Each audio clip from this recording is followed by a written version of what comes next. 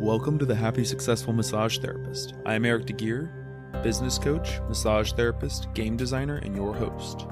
This podcast deals with a wide range of interests framed within the 5 mountains: physical, mental, financial, relational, and spiritual. Enjoy.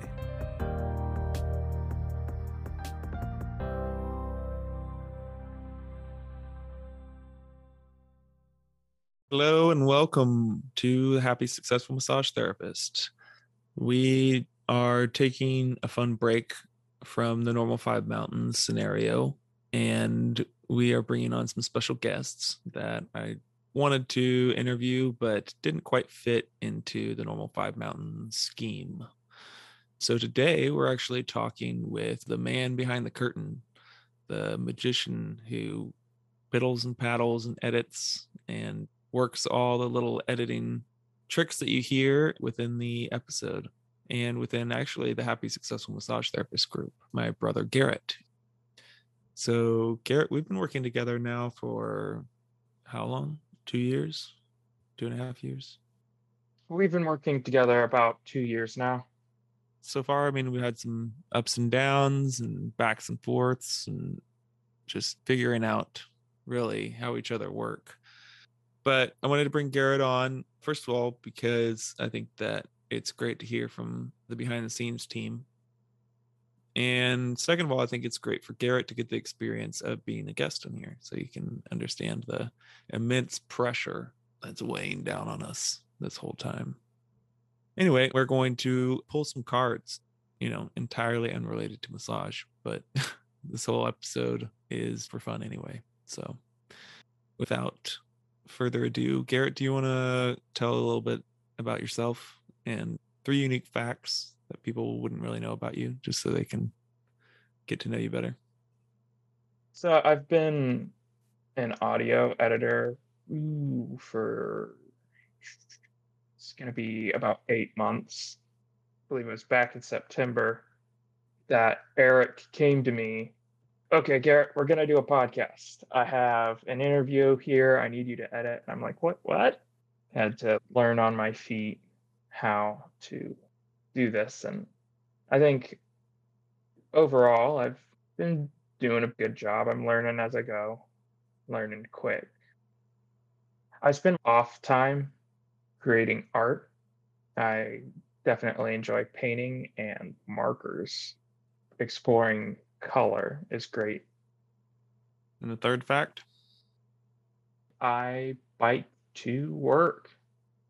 I have worked my life out so that I don't own a car and I don't particularly need one. So I get my exercise and my commute all wrapped into one. Yep. And just as a side note, when Garrett talks about his work, he's talking about his second job. This doesn't need any biking. He can do this from his bedroom. Great. So let's answer some questions. First question would be, if there was a fire, what would be the first thing that you take out of the house besides family members or pets? That's a difficult one because I can look around my room and see a lot of stuff that can be replaced. So more than likely my sketchbook. I don't want to lose that. I don't post my art anywhere, so it's the only place where that is. And it means a lot to me. So what's something that you've dreamed of doing for a long time but have never done, and why? That would be writing a book. I just haven't made the time. A lot of it is fear of failure. It's perfect in my head, so as long as I don't actually create it, it can never be bad. It's a very stupid way of looking at things because if you don't ever try, you won't get the experience to make something truly amazing. Getting the experience to actually write out something great won't just happen. Rome wasn't built in a day.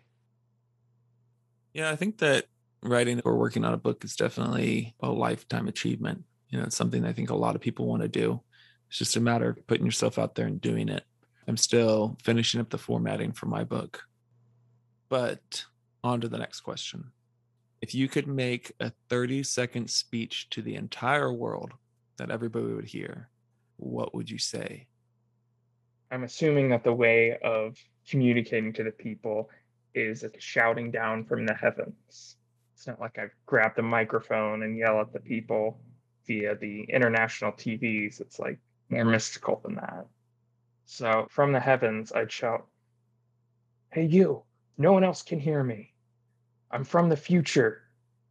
Whatever you do in the next week, you cannot be seen by anyone.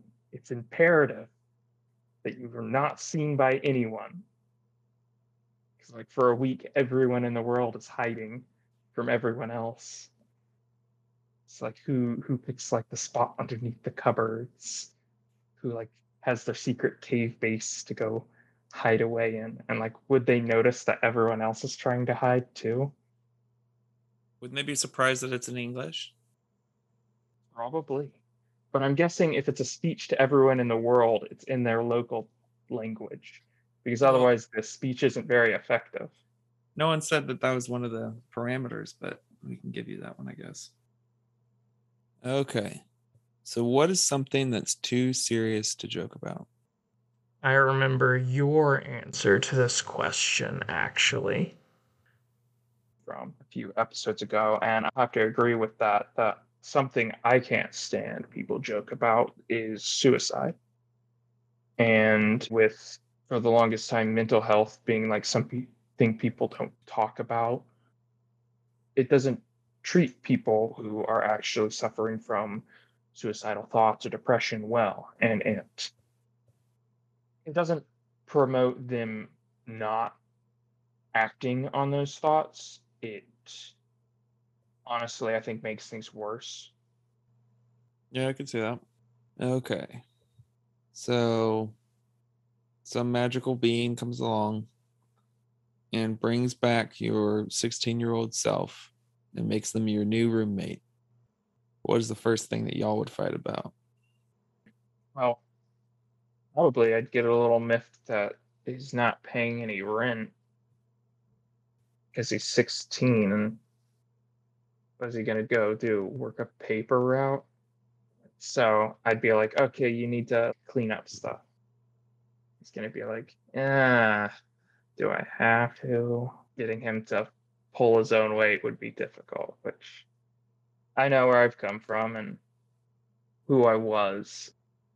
It'd be difficult because I know that there are things I understand now that I didn't believe then.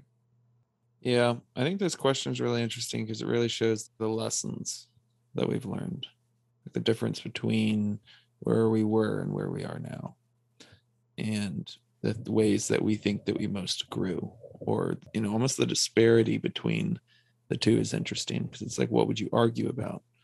And that shows like an implied change of perspective. You would want to have stuff to argue about because you wouldn't want to have the exact same views that you did when you were 16.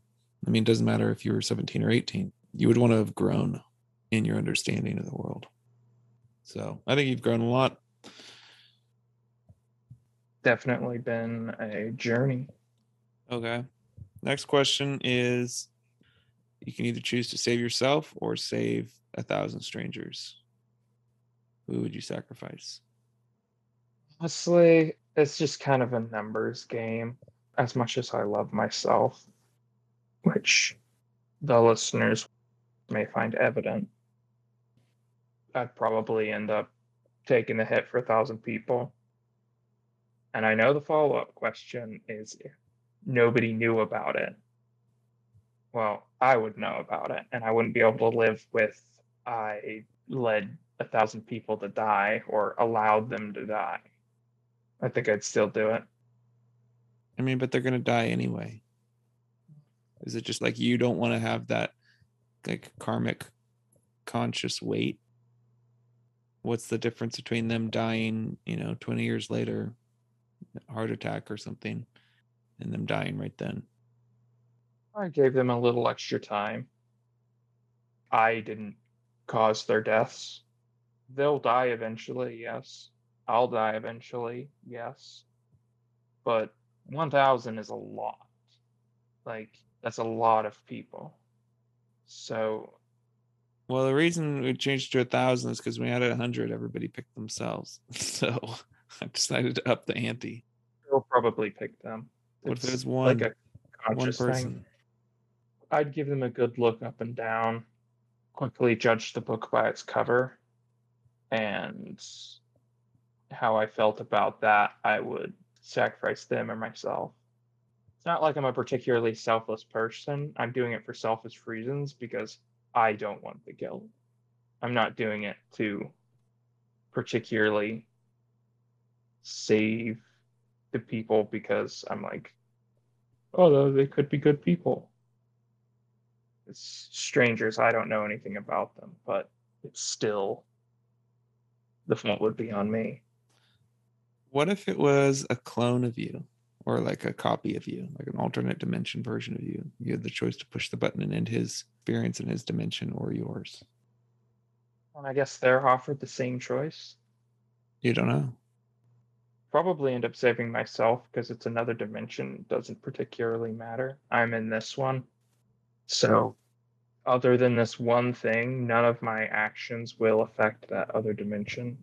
And as far as I know, it won't affect me. So, I'd probably save myself. All right. If your life was a movie, what actor would play you? I'd choose Jim Carrey. I think he would be able to really get my more manic and excited moments. I don't know how he'd deal with the more deadpan bits I have, but that's the director's job to work that through. Would you choose like the younger Jim Carrey, like Dumb and Dumber style? Like, I don't know if he could do the deadpan stuff, but I wonder if like older Jim Carrey could pull that off, because he's done some serious roles. Didn't he do Birdman or something? Some bird thing? The Truman Show, Jim Carrey. But it really comes down to when in my life. It'd be interesting to see the future of my life in a movie. All right. So, without saying the category, what would be your top 3 choices? Markers, baking, and audiobooks. Markers, baking, and audiobooks. I kind of gave away what the category was by what I said earlier. Top things that have a K in them? No. Top skills Ways you of want to have? spending my free time. Oh, wait, where's markers? Like making markers? Playing with markers? No, I like drawing with markers. Oh, okay. So drawing, baking, and reading. Okay. We'll wrap it up with a few final questions. What was the last thing that kept you awake at night? And are you pursuing it to this day? That would have to be about a week or so ago. I'm constantly thinking about stories. Like I'll just sit in bed before falling asleep and just think about them. And it gets to a point where I'm just like sitting in the dark and I'm like, geez, it's like 1:30 a.m. I've been sitting in bed for 3.5 hours. I gotta get to sleep. But like I hooked on to that really good like strand and I'm just like following it through. Like, oh, this works.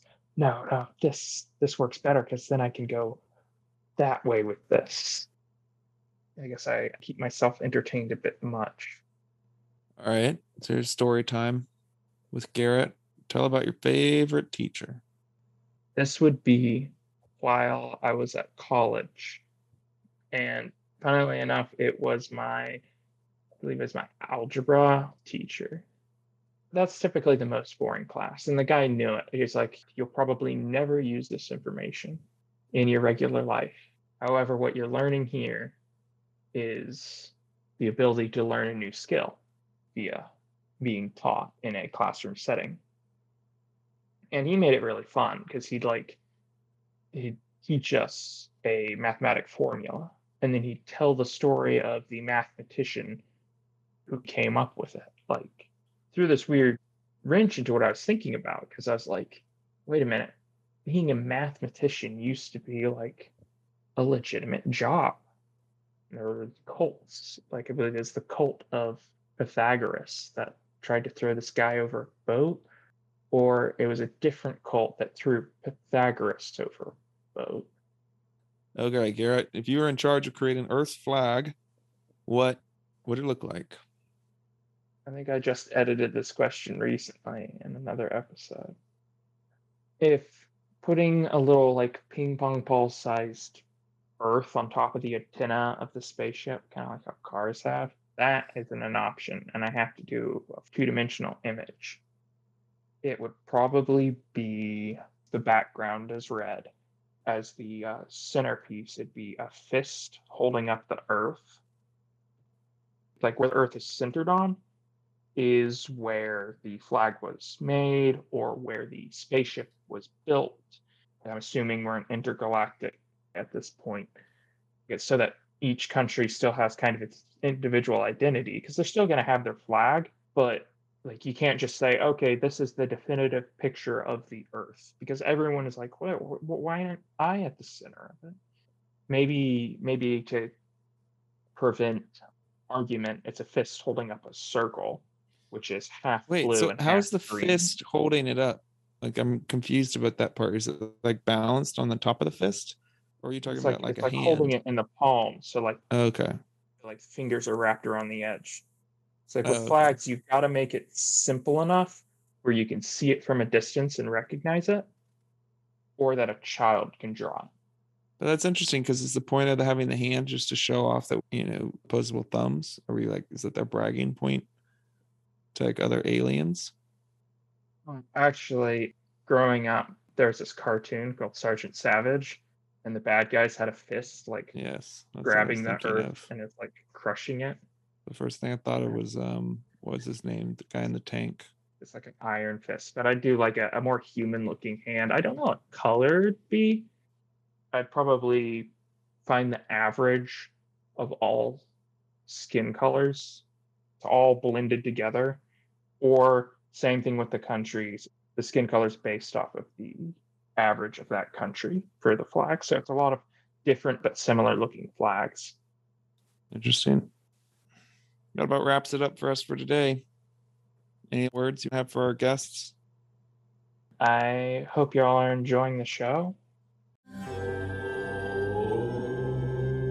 Thank you for listening to the Happy Successful Massage Therapist podcast with Eric DeGear. Join our free Facebook group under the same name. If you are interested in one-on-one coaching or our massage mastermind group, you can apply at degear.biz and massagesuccess.club. Please support our podcast by purchasing the 420 and Happy Hour games at potatogames.com. Get $10 off when you buy both games using the secret code PODCAST. As always, see you on the flip side.